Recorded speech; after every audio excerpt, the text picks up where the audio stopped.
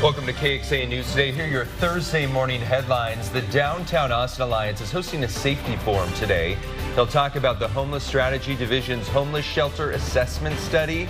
The meeting starts at 8:30 this morning. Ascension Seton nurses are going to be in Missouri today from Austin. They're going to join other nurses in Missouri to rally outside Ascension's headquarters. The nurses are prepared to strike over what they say is unsafe staffing conditions. How you get around Hays County is up for discussion today. You can have some input on the State Highway 45 Gap project at a county meeting tonight. The proposed plan would expand SH 45 between I-35 and RM 1626. This meeting starts at 4:30 this afternoon in Buda at the Sunfield Station Event Center. And we could possibly see record-breaking temperatures this week. The group overseeing the state's power grid saying we could see potentially tight power grid conditions as well. Thanks for joining us. I'm Tom Miller. I'm Sally Hernandez. And Kristen, the reason for that is ERCOT is forecasting a lot of people are going to be using energy with this extreme heat. Absolutely. Temperature is getting hotter and hotter. I want to tell you, grid conditions normal now, meaning there's enough energy to meet demand. However, you are urged to plan ahead through the next few days and try to conserve energy where you can. Let's begin with a look at the temperatures this morning because we're currently sitting in those mid-70s out in the hill country, but low 80s from Austin eastward. Yesterday, we actually didn't cool below the 80s. We set a new record for the warmest morning low that we've ever seen on yesterday's date, but we'll be pretty close again today, too. Temperatures are in the 70s and 80s, but the humidity brings our feels like temperature still up to 90 degrees right now here in Austin. Feels like 90 in Bastrop, feels like 94 degrees right now in LaGrange. So these heat index values continue to be a problem, not only in the afternoon, but in the morning too.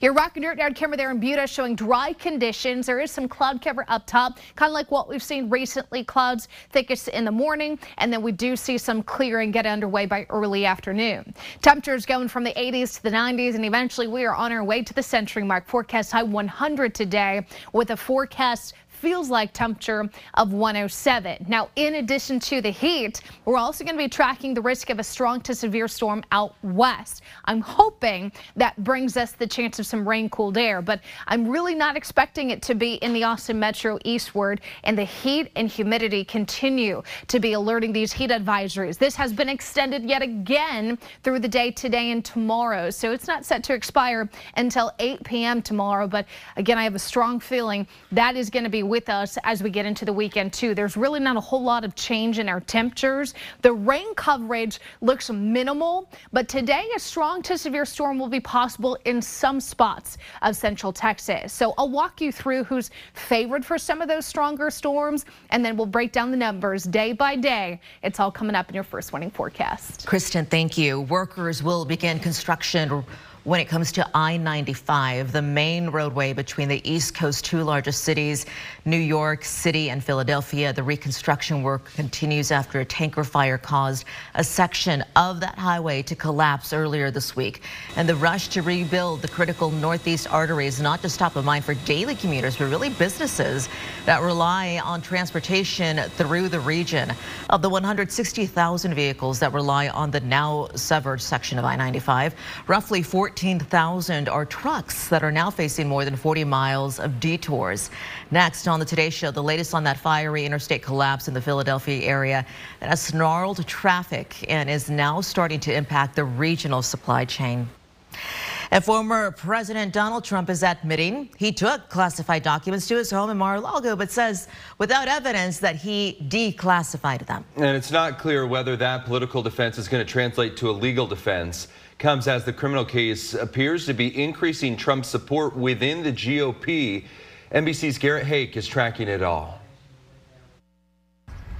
Hey, good morning. That war of words between Donald Trump and his prosecutorial antagonists picked up a little bit yesterday with Merrick Garland, the attorney general, defending Jack Smith, the prosecutor who he appointed to be the special counsel, calling him and his team people of integrity and arguing that they were defending the rule of law in their prosecution of Donald Trump. We look back at the arraignment, all the drama from that day, and the latest readout from Bedminster, here where I am in New Jersey, what Donald Trump has been up to, what he and his team are thinking. as they try to turn his legal liabilities into political opportunities in the 2024 primary. And here's a hint. There's some new polling out that shows it's working. That's all coming up this morning on Today. Okay, fresh off the heels of the inaugural two-step in here in Central Texas, that music festival, it continues to grow in the fastest growing city in the U.S. The Georgetown Parks and Rec Department says it wants to build the best parks it can to make old and new residents happy. And KXAN's Mercedes Hernandez talked with the park leaders to find out what's in the works for the city's Parks Master Plan. Do you want to hold my coffee for a little bit? Okay, no drinking it though. I'm too young for that. David Insall takes his son to the same Georgetown parks he grew up with as a kid. But among the green lawns and gravel trails, some things have changed. I think we had one playground in the community center. We've always had this path, but all these new playgrounds is huge. Even more changes are on the way. We are looking at doing some pedestrian safety across roadways, adding extra lighting in the parks.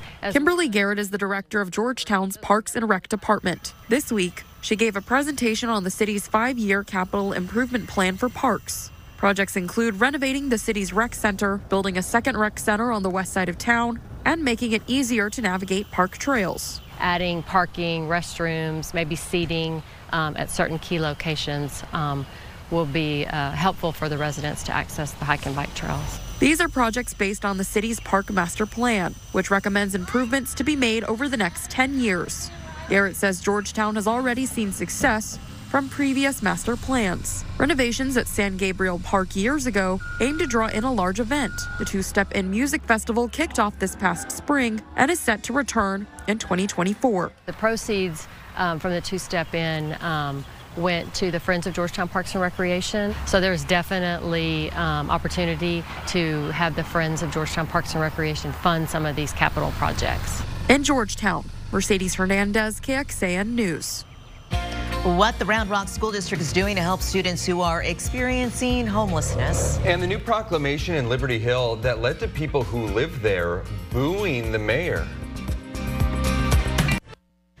In just the last few months, Round Rock School District saw a big increase in the number of students who are homeless. KXAN's Nabil Ramadna shows us what the district is doing to help them over the summer. This year, about 1,000 It was very challenging. students in Round Rock ISD experienced homelessness. I grew up living in hotels. Students like Jalea McDaniel. It's hard because you feel like, you don't fit in. You don't know how to live like a normal kid. A little help can go a long way, and through these doors here on Round Rock ISD's campus, there's a lot going on to make that happen. Like automatically, a blanket makes a kid and an adult smile. Desiree Vermontes is in charge of the district's Families in Transition program. We provide food support throughout. We provide school support. From 700 students in November, We're seeing more and more students. to 1,000 by the end of the school year, a 40% increase. It may even be more than that because some students may not let the district know. So I didn't want to take the help or ask for it. But once McDaniels did let them know, things got a little better. Honestly, because even just eating helps you get through the day. The program is not only helping students get back on their feet, but it's preparing them for the future. Yeah, it definitely helped me graduate. We've got more graduates. We've got more kids going into college.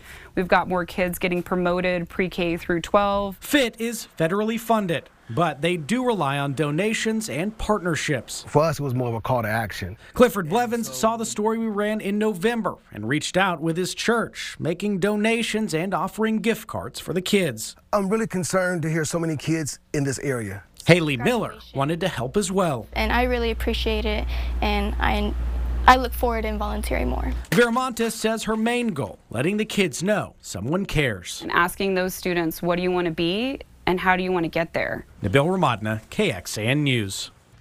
And Nabil tells us that 26 students in the district's Families in Transition program graduated this year and are now headed to college. A mother convinced that her daughter had been kidnapped. How an old scam is reappearing with a new twist. Good morning, everyone. From the camera that we have for you over at the Rock and Dirt Yard in Buda, you can see I-35 right there, some cars and trucks on the road. We're going to check in with traffic expert Erica Brennis to bring you the latest on what that is looking like throughout the newscast. But first, you can go check out some award-winning work Over in San Marcos, Pulitzer Prize winner Cormac McCarthy, known for influential works such as The Road, passed away at the age of 89 on Tuesday, but all of his work still lives on in Central Texas. And you can see his archives for yourself at the Texas State University Whitliff Collection at the Alkeck Library on campus. Texas State got McCarthy's archives back in 2007. It opened the collection to researchers from around the globe 2 years later. This collection contains nearly 100 boxes, including notes, drafts of his novels, proofs, and other items documenting McCarthy's extraordinary career. Well, Austin's iconic shop, Toy Joy, is going to celebrate its 36th anniversary with a new location. The owner is revealing Toy Joy will take over the old Caravel Shoes on Burnett Road, and that's in the Brentwood-Allendale area. They hope to open on Saturday, July 1st. The last 5 years, Toy Joy occupied a spot on Airport Boulevard. The store left its longtime location on Guadalupe in 2013, moving to a spot downtown and then changing some of its ownership. That 2nd Street location will stay open as well. It's really a cool spot too around the holidays, Christmas time, when you get to kind of buy something that's very iconic from Austin. Yeah, fun. absolutely. Is it like the modern toys or like vintage toys? Yeah, it's a little mix of both. Yeah. Love that. Very cool. All right, let me show you what's going on with your forecast today. Clouds and radar not showing anything of concern yet. We do have a storm risk later on today, but it won't get you wet for the morning commute. We have dry roads out there, some cloud cover up top. The Lady Bird Johnson Wildflower Center camera showing me a temperature of 80 degrees. It is warm everywhere. Upper 70s to low 80s as we start our Thursday. We will finish with forecast highs in the upper 90s to low 100s. So going with a high of 100 here in Austin. Feels like temperatures up to about 107.